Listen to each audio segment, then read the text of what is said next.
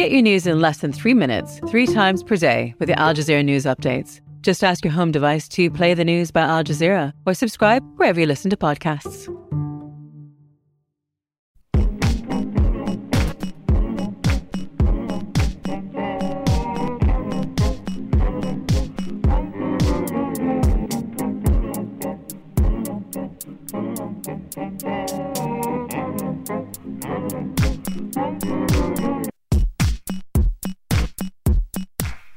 Cory Doctorow is in the business of the future. He co-founded a tech startup in 1999. He's been an activist fighting for our digital rights before most people even knew what that was. As an editor of Boing Boing, he was an early blogger and a wildly successful blogger. And his best-selling novels and essays are all about the future. But Cory Doctorow keeps getting the future wrong. Cory thought that Facebook would never last. He was wrong. Cory Doctorow thought that the way that you'd make money on the internet would be by sharing information, not by controlling it.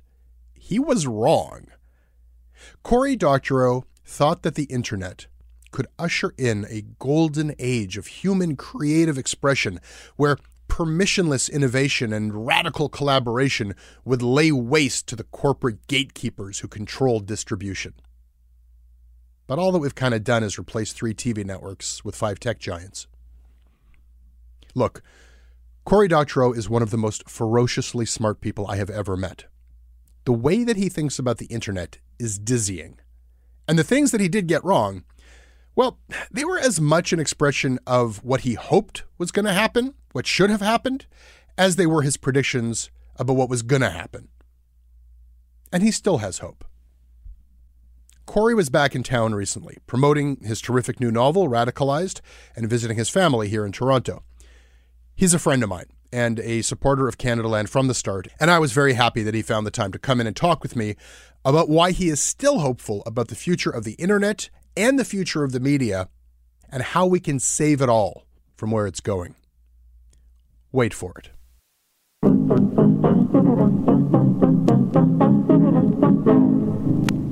This episode of Canadaland is brought to you by Abel Savard, Joseph Cooper, Catherine Burrell, Dylan Tisdale, Ryan Feely, Andrew Gray, Julian Dolce, and Matthew Higginson. Hi, my name's Matthew. I'm a cinematographer in Toronto, and I support Canadaland because you guys break stories that other people are slow to. You have important conversations, even if they get a little bit awkward, and Jesse's not afraid to call bullshit, even if it means sometimes he gets called on his own. This show is sponsored by BetterHelp, therapy online that has served over 3 million people around the world.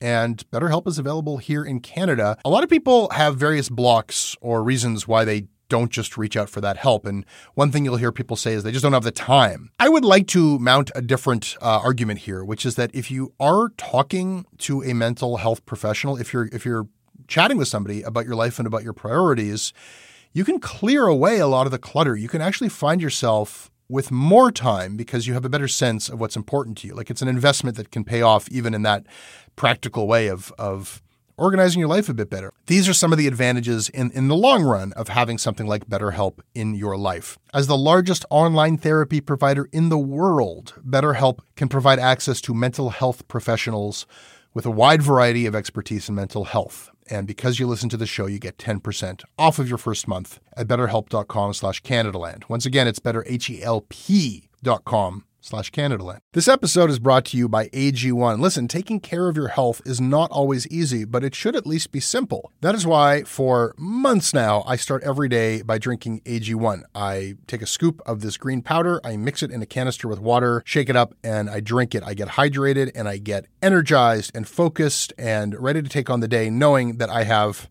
vitamins, minerals, pre and probiotics, and a lot more. These are things that science tells us we need. They are also things that I don't necessarily get every day outside of my AG1. Listen, if there's one product that I'm going to recommend that will help you elevate your health, it's AG1. And that is why I have been partnered up with them for so long.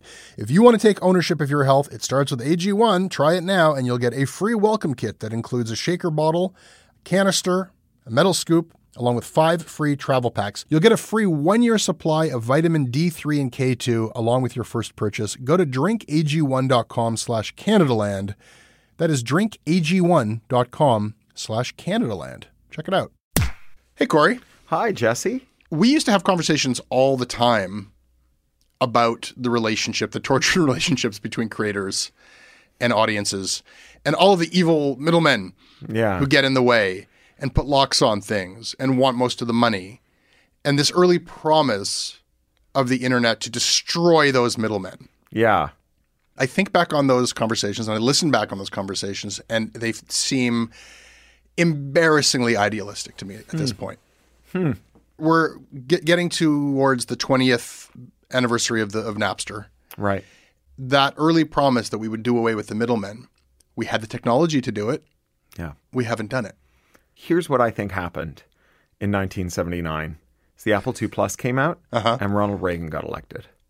And over 40 years, we've been running the technology experiment at the same time as we've been running the deregulation of monopoly experiment. And that's Reagan, Thatcher, Mulroney, Pinochet, Helmut Kohl. All over the world, we have walked away from the idea that industry shouldn't be allowed to be cornered and that we shouldn't allow horizontal and vertical integration and that we shouldn't allow firms to grow by acquiring their nascent competitors or their biggest competitors through mergers. And now we have an internet composed of 5 websites filled with screenshots from the other 4. And we have 4 big record companies and 5 big studios, which as of yesterday is 4 big studios. Yeah. And 5 big publishers, which apparently is going to be 4 because apparently with Les Moonves leaving CBS, Simon & Schuster is going to end up being part of HarperCollins.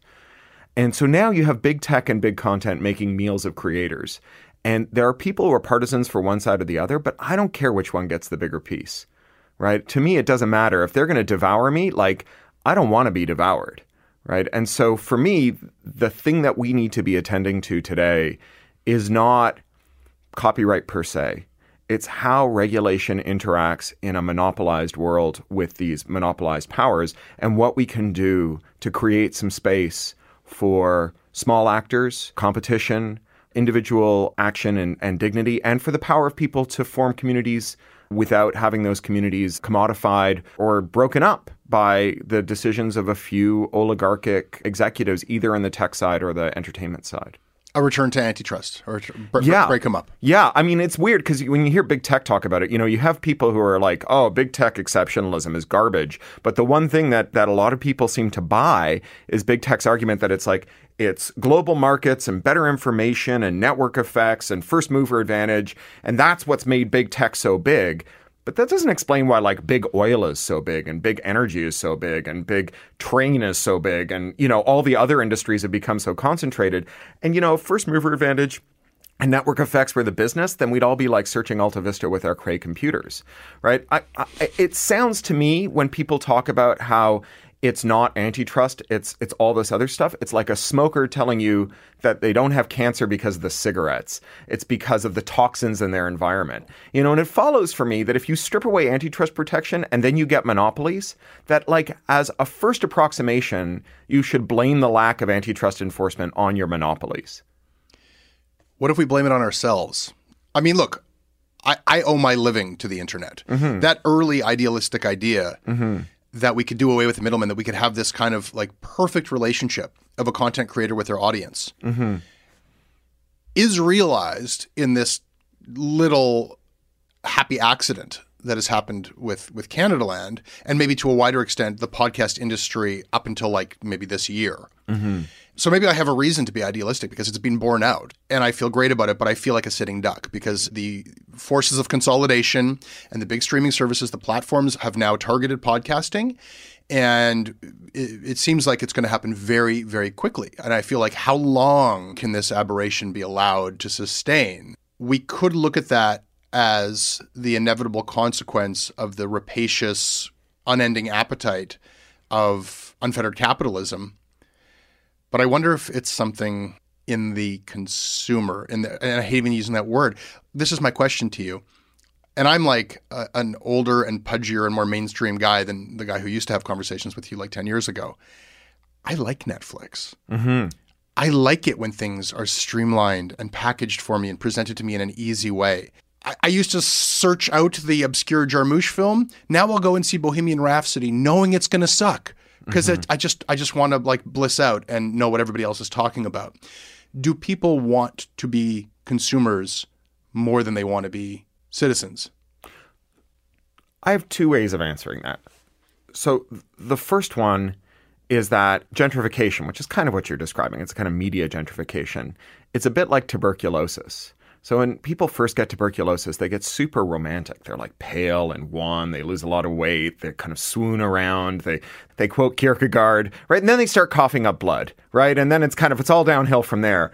And gentrification, you know, when I first moved in at King and Dufferin and lived in a illegal warehouse for 10 years, right? We had like one coffee shop in the neighborhood, and then they opened a good coffee shop. So then we had two. And that was amazing, right? Now we had Bohemian Living and a great coffee shop, but now it's a mall. And there is a point beyond which that convenience of Netflix or that convenience of all those other services is overshadowed by the negative cost. And one of the things that we want out of evidence-based policymakers, regulators who act in accord with best expert advice, is that they look to those longer-term consequences. I mean, I also like being able to drink water out of plastic bottles and throw them away when I'm done instead of having to carry them around all day, right? But there's kind of a limit to how much of that we can do. The other part of the answer is I think you're making a category error. If there was a tick box on the iPhone that said, let me install software of my choosing instead of just the software that kicks back 30% to Apple, would all of the elegance kind of run out of that tick box, right? If we put a gate in the walled garden that allowed you to, for example, have a single tool that consolidated all the different streaming services, Netflix, Hulu, the Canadian equivalents and so on, and put them under one search box, which is the kind of thing that we used to do all the time on the internet back before terms of service became enforceable against competitors and Facebook and other big firms started to create jurisprudence that made that stuff toxic and unavailable to new entrants. Would that make your Netflix existence so much worse? I mean, I think you're not watching Jarmusch films because you got two kids and you've got a startup and your brain is like already overstimulated. You want to switch off instead of switch on. I used to be like that too. I also veg out. I veg out with podcasts. I veg out with dumb casual games on my phone and so on because I'm like 47 and tired. But I don't think that like the world is improved by a lack of competition. I mean, that's interesting. I mean, when you think about the open standards of the web itself, the idea we are much better served by having one web, which is the resilience of which is amazing. I mean, podcasts too, it's MP3s plus RSS. It's like very old technology. Totally. That's not capitalism solving anything to have my Amazon Prime video and then my Netflix video and 10 other video apps. Like, it would be better to have some open standard. Well, I'm not even talking about an open standard, right? I'm talking about adversarial interoperability. Yeah. So like when Facebook started, you may remember there was this string of social networks that popped up and died, 6 Degrees and Friendster and so on. When Facebook started, everyone was on MySpace. They had a network problem, which is that everyone you wanted to talk to was on MySpace, even if they had a technically superior tool. So they made a MySpace scraper, and you could give it your MySpace login credentials. It would log into MySpace as you, take all your waiting messages, and put them in Facebook. And you could reply to them there. That way you could have one foot in both networks. So then a competitor of Facebook did this called Power Ventures. And Facebook used this Reagan-era cybersecurity law called the Computer Fraud and Abuse Act that Ronald Reagan urged the passage of after seeing War Games and freaking out. And they used that to go after Power Ventures and put them out of business. So no one can ever do to Facebook what Facebook did to MySpace. Why can't we make a tool that logs into Netflix and all the other networks that you have an account on as you, grabs the video that you want to watch or searches all of them at once, grabs the video you want to watch and pumps it out through whatever screen you're in front of? Why is it that, we have to wait for these giants to all agree to sit down at the table together and cooperate? We never did that with the web. Yeah. So your argument is essentially that if I'm saying that people just want the convenience, well, it would actually be much more convenient if there was permissionless innovation and we went back to those old standards. But you've been wrong before. Like, I remember a column you did for us on Search Engine years ago where you talked about how, everybody got off Friendster because it got filled with your old like high school teacher, and then they went to MySpace because that's where the people you actually wanted to hang out with were, but then that got polluted with all the people you didn't want to talk to, so you went to Facebook, and you predicted the demise of Facebook on the same basis, that eventually this would just be so laden with people you don't want to communicate with, and it's not about the technology of the social network, it's about that's the inevitable life of social networks. And I totally agreed at the time because I think, you've been involved in online communities from the get-go, and that was always the cycle of life of an online community, and you've got to just find some new space to have a bit of exclusivity so that it's got value. But you were so wrong about Facebook. It did not collapse. I mean, you were right. It's actually incredible for me to remember that there was a time like, oh yeah, I used to enjoy Facebook. I still go to Facebook, but I don't enjoy it. Right. But somehow they evaded that outcome. Well, but not somehow, right? Last year, 15 million Americans aged 12 to 34 left Facebook. The majority of them went to Instagram, which is owned by Facebook, right? Venture capitalists call social network the kill zone because investing in anything that is adjacent to Facebook is a kiss of death because Facebook will just clobber you. People want to socialize and they want to go from one place to another. And what Facebook has done is cornered the market. So you have this two things going on. One is that all of the people you want to talk to are being held hostage on Facebook, and you and they are each other's reasons that you're not leaving. Right. And then when it finally gets too much, you end up in another Facebook park. Yeah. The only antidote to that is to break them up and not let them just consume and consume and constrain. You're a guy who's very, very concerned about public space in every sense, physical and the commons. Right. Do people want to live in the commons? Do people embrace the privatization of public spaces? Do we prefer to be in the shopping mall than on the park bench because it's stranger and more random and unsafe and weird? I think we're back to tuberculosis again. We are, and I love that your analogy for tuberculosis. Like, as we all know, tuberculosis starts out great. Like, right. Oh, all right. Well, I mean, Lord Byron, right? But sure. So, like, when I was a teenager and going to seed school at College and Young with a bunch of other weird, alternative kids. That was where you go bowling for phys ed? Is that the... Yeah, that's the one. I graduated without a phys ed credit, though. We all got barred from College Park, like the whole student body and the teachers. I ended up going and testifying at a city meeting about it, and the Star put it on page 2, and the manager of College Park, whose name was Mr. Hassler, which was pretty awesome, came and apologized to us. But their security service banned all of us, and not just us. I mean, Olivia Chow very famously went and sat down in the Eaton Center for 5 minutes wearing track bottoms and a T-shirt and was barred for life 5 minutes later, even though she'd bought a drink and was sitting there and minding her own business. She did it after her Chinese constituents said, we go into the Eaton Center and we get kicked out again. Malls work well, they just fail badly. And again, like the job of evidence-based policymakers is to look beyond the success and think about graceful failure modes. You could get a much cheaper ticket on a ferry boat if they didn't have to have life jackets. And we would all prefer, as a first approximation, to pay less for our ferry tickets. The job of the evidence-based policymaker is to say, profits be damned, pricing be damned, you need lifeboats and you need life jackets, because what matters is not how well you work, it's how gracefully you fail. You point out that some people have left Facebook, but we've had so many reasons to leave Facebook. I mean, every week brings another bombshell news story about why we should just leave. And something keeps me there, and I can justify it professionally. But it's the same justification that everybody uses. I got to be there because everyone's there, no matter what they do. Like, where is the level of personal responsibility? Are we just going to say that it's government's job to come in and do something about this? Facebook is already a creature of the state, inasmuch as without limited liability and other privileges that we give to private firms, Facebook could never exist, right? So when we say, well, is it the government's job to decide how Facebook works? We're already coming in Act 2, right? Act 1 was your shareholders will be shielded from your liability as you move fast and break things. How many shareholders would they have had if Move Fast and Break Things could have gone after their personal fortunes, right? If you could lose your house and your other holdings as a result. We are already in a realm in which Facebook is a creature of regulation. So now we're just arguing about the details. Imagine this future, right? Or imagine this alternate present where all of the laws that let Facebook come into existence were still in existence as Facebook gained its dominance, right? There would be lots of these moments where Facebook would be really hard to live with. In those moments, you would have entrepreneurs and you would have activists who would be either seeking capital or putting their own work into building alternatives to Facebook, but they would be figuring out ways to adversarially interoperate with Facebook. So you didn't have to just choose leave Facebook or stay on Facebook. You could continue to push messages to Facebook, pull in the stuff that mattered to you from Facebook, but do it somewhere else. And Facebook, you know, they enjoy these network effects, this Metcalfe's law effect where the value of the network doubles with every person you add to it. The corollary of Metcalfe's law is that as people leave the network, the value drops in half. Right? The number of connections you can make falls off precipitously. So Facebook would be subject to all the dynamics that killed MySpace and Friendster and all the other networks that preceded it under normal conditions. Having destroyed us, Facebook is realizing that they need something that they destroyed. And by us, I mean the news media. They took everything. They took the ad market, and they took just the daily habit of where people go when they need information every day. That's where we're at.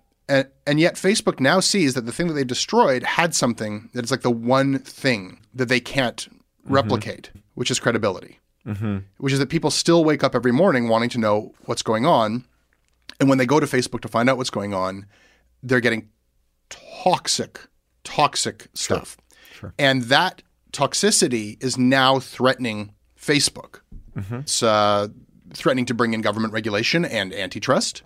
It's threatening the relationship with the users who are saying, if you are dividing me against my neighbor, if you're filling me with bad information, there might actually be a point where we see a mass exodus. And so who are they turning back to? And I don't mean to solely target Facebook. I mean, you know, I think that everybody is recognizing that, be it Apple's, you know, Apple News, that what we need to do now is recognize that as the main platforms, we can somehow step into this thing that people want. They want to look at something every day to find out what's going on. And we need to you know, reestablish a relationship with the people who actually can provide good information, and that's news journalists. So now they want this thing, the last thing we have, which is our credibility. Should we give it to them? Our policy has always been that we will provide our content for free on any platform where people might read it. Or should we not make the same mistake that we made originally when we gave our content away for free? Should we go somewhere else and build something new? Boy, that's a really tough question. And, you know, it's one that we wrestle with. I also own part interest in a media business, Boing Boing. We've been going for a long time. We're hosted just around the corner from here at 151 Front Street. And so we are still on Facebook, although I'm not. I'm a Zucker vegan. I don't have accounts on Facebook or WhatsApp or Instagram. You know, to the extent that what you're doing is mission-driven and you want to create a dialogue about issues you care about, obviously absenting yourself from places where the conversations are going on is a tough one. It's a choice that I made personally, but it's not a choice I could make for my business partners. If it had been up to me, we just wouldn't have started. But I can also see the business logic of us having done it. And I think what you're doing ultimately is you're dancing on a razor-thin edge of being used and using the platforms. And I think that the thing you need to watch out for is anything where your creative output becomes a mechanism for locking people to the platform. So in other words, if you like Canadaland and you can get Canadaland everywhere, then the fact that you're getting it within Apple's walled garden maybe doesn't matter so much, because you could leave Apple's walled garden and get it in Facebook's walled garden or Google's unwalled garden, where they don't have to put a wall around you because they can just spy on you wherever you are. They don't have to corral you first, you know. Maybe, I guess, the best parallel in my creative work is that I won't allow my audiobooks on Audible, because Amazon, which owns Audible, which controls 90% of the audiobook market, refuses to allow creators to decide whether or not they want DRM on their audiobooks. So everything they sell is locked to Amazon's platform. And so for the longest time I was in the wilderness. I was like shelling out of my own pocket to go into a recording studio and pay professional actors professional rates to read my audiobooks. And then I was selling them on my own and on little minority platforms like Libro.fm and stuff. And now or asking friends to do a chapter here. That's right. You did a chapter that was amazing. And you did a really great reading on that. I was fishing, but thank you. Yeah, no, you really did. I was just thinking about that on the way in. And now, you know, finally, Google has launched a DRM-free alternative to Audible. All the same titles at the same prices. And the only difference is that you don't have to stick with Google if you like them.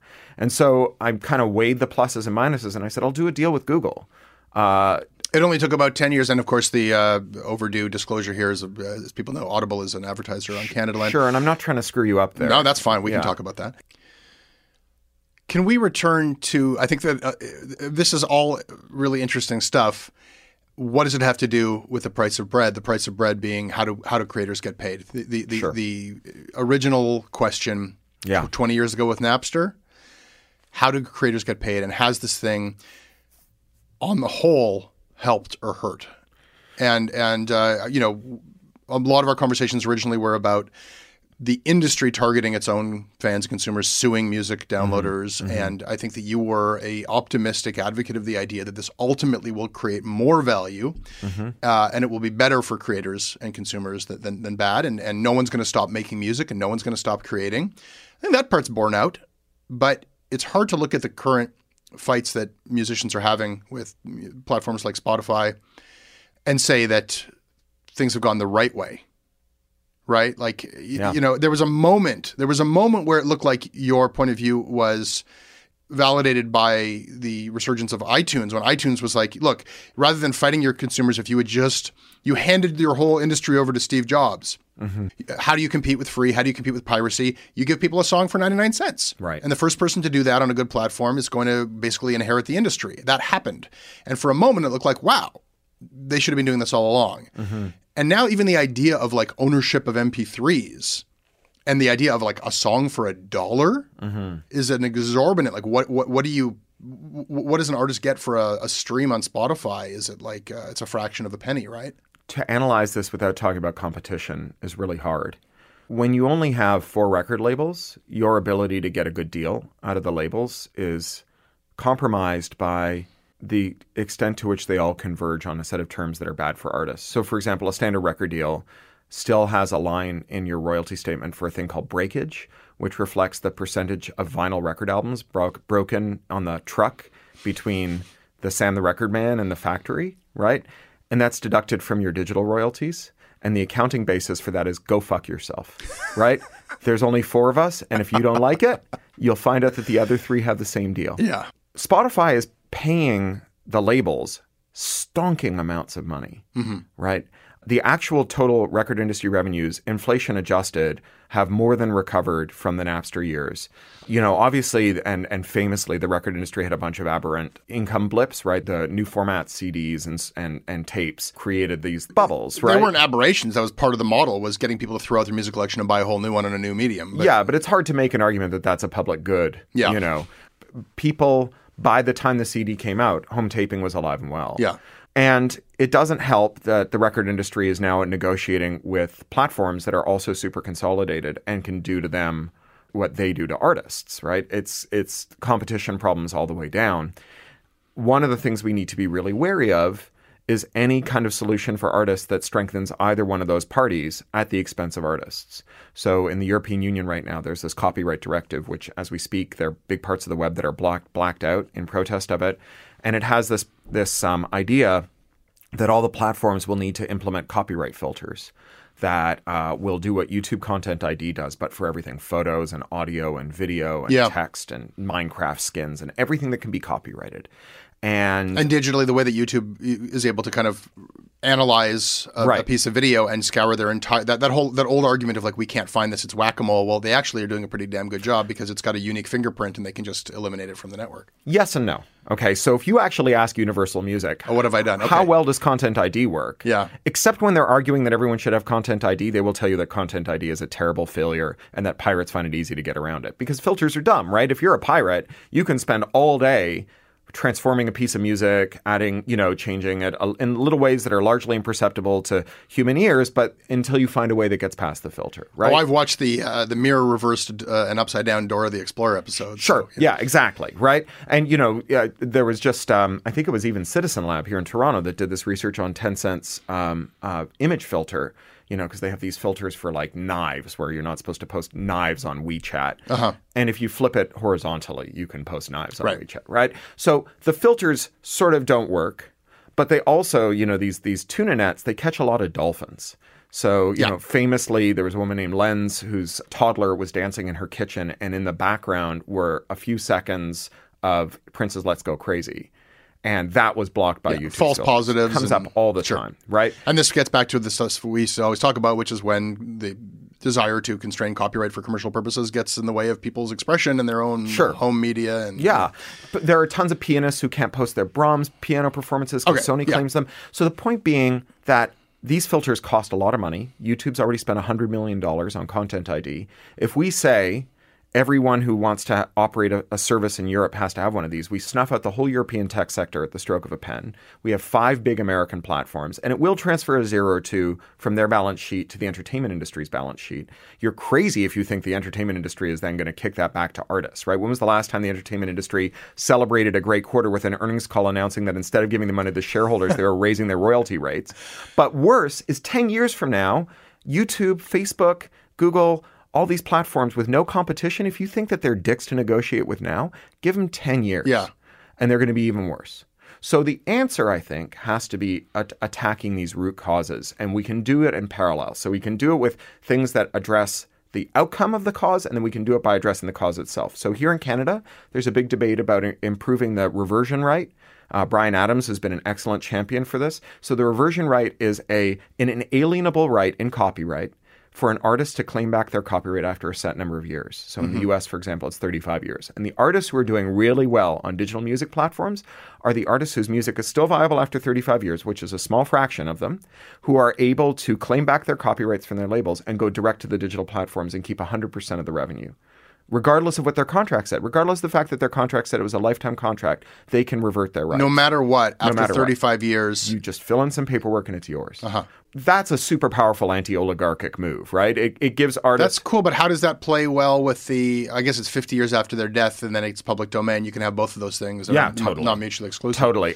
Let me be the techno-optimist here. Let me suggest a philosophical fix to this, and let me play the optimist for a second. And it's one that I actually believe, and it's evolved, because when I began Canadaland, when I first began asking for money for Canadaland, I was filled with shame. I really was. Like the idea... Investors or listeners? Listeners. Listeners, yeah. The idea that I would ask you to give money voluntarily for something that you're getting for free and like, please help me or I won't be able to do this, made me feel like a beggar. And you could probably hear it in the first Patreon campaign that I really struggled with it. I mean, like I would have done it months sooner, but I was so afraid of doing this. I had personalized a lot of ethics, I think, in capitalism that like and as a professional broadcaster, if I have a product, you can pay me for the product. And if you don't pay me, you don't get it. Were you worried that if you asked people for money that they would try to tell you what to do, that you'd have a million micromanaging dick bosses? No, I was used to having dick bosses, and having a million micromanaging dick bosses is a lot easier to deal with than having one or two. Sure. That view has really evolved. I've kind of come up with a different conception of the creator-listener relationship that I think is applicable to a lot of different media, where I've abandoned completely the idea that I make a product. You know, that I have this thing. I'm not making a CD that you buy and then you covet and you collect and, there's no fetish, relationship. I actually take some pleasure in the fact that like a podcast is like a utility. That your top tier Patreons don't get one beard hair in an envelope? Well, that's a good idea. They can clone you. We'll do that and we'll create a tier for that. I mean, and, the physical object still does, and that's an interesting thing is that having some kind of physical manifestation of this thing is an important part of it. But, it's not why people do it. So then it became like, okay, well, I don't provide a product, I provide a service. And on the most basic level, the service is people enjoy listening to the podcast, and you can get a little bit more evolved than that. Like, well, yeah, this is a thing in my life that keeps me, entertained or engaged for a half hour to 40 minutes. But I also pay him and his team to perform this service, which is media accountability. Yeah. Okay. And then there's something beyond that. Where patrons told me at some point, I was playing around with the idea of having, premium content. Like if you pay beyond a certain amount, you get like an extra podcast that nobody else gets. And I had a significant number of patrons say, if you ever paywall any of your content, I'll stop giving you money. And this suggested to me that this isn't anything that I'm doing, that there is a enlightened and evolved new capitalism that is happening here, where part of the service that I provide to people who pay for the show is that for every one person who pays for it, 12, 15 other people get it. And so it's the impact that we have in the conversation that, like, be it that media criticism or media reporting is something that's important to you, or some message that you hear on the show is important to you, you want somebody to represent you out in the world. And your funding of the show creates that. It has that impact. And that is an exchange, that is a service that we sell. So I don't think that's right. I mean, I think that everything you said was right until the very end. Here's what I think is going on with Canadaland. I think that there is an inchoate but crystallizing sense that things have gone terribly wrong. You see it with climate change, and you see it with the student strike, and you see it with the increased rise of anti-establishment movements on all sides of the political spectrum. That there is a sense that we are living in urgent and difficult times. Yeah. And when I listen to Canadaland, I know you describe it as media criticism, and it is media criticism. But the reason the media criticism matters is in this oligarchic moment of concentration, the media has taken its eye off the ball. And because of the same phenomenon, and as a result of that, the world is getting really scary and dangerous. And when you criticize the media, what you end up doing is you end up talking about the stories the media are missing. I think that people are funding Canadaland, at least some of them are funding Canadaland. I fund Canadaland because I believe in its mission, because the mission is, to me, part of a survival strategy. And I think that there are people who are funding you because that mission is important to them. They want other people to hear the story you're telling about the moment we live in. I think that we found ourselves in a strange spot where I'm arguing a pro-capitalist perspective that sounds hopelessly idealistic. Right. In the face of a antitrust policy solution that I began this conversation feeling was absolutely Pollyanna-ish on your part. You know, if you're sick, right? Like if you have a disease, the answer to that disease is going to be wonkish. Right? There's going to be a bunch of like non-wonkish stuff about keeping your chin up and dressing up warm and whatever. But eventually, like someone is going to have to look through a microscope and then like figure out what's wrong with you and then synthesize something in a laboratory. And then you're going to have to take it. And like it will be an ultimately wonkish solution. Technical problems often have highly technical solutions, at least as part of their answer. My feelings don't matter to you, do they? My warm and fuzzy feelings towards evolved capitalism don't even matter to you. Your feelings do matter to me, Jesse.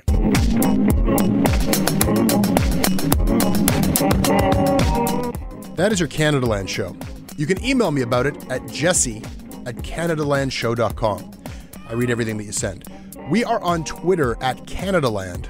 Our website is CanadaLandShow.com. It's an episode of Oppo this week. I think Oppo is the show you want to listen to. We have an election coming up, and you should stay on top of it through the spring, through the summer. Stuff is happening. Check out Oppo. This episode is produced by Kasia Mihailovich. Our managing editor is Kevin Sexton. Syndication is handled by CFUV 101.9 FM in Victoria. Visit them online at cfuv.ca. If you like this show, if you want to support the work that we do here across this podcast network, our news stories, we need your support. We rely on it, and we pay you back by providing ad-free versions of our podcasts if you give us $5 a month or more. Please help us out at patreon.com/Canadaland.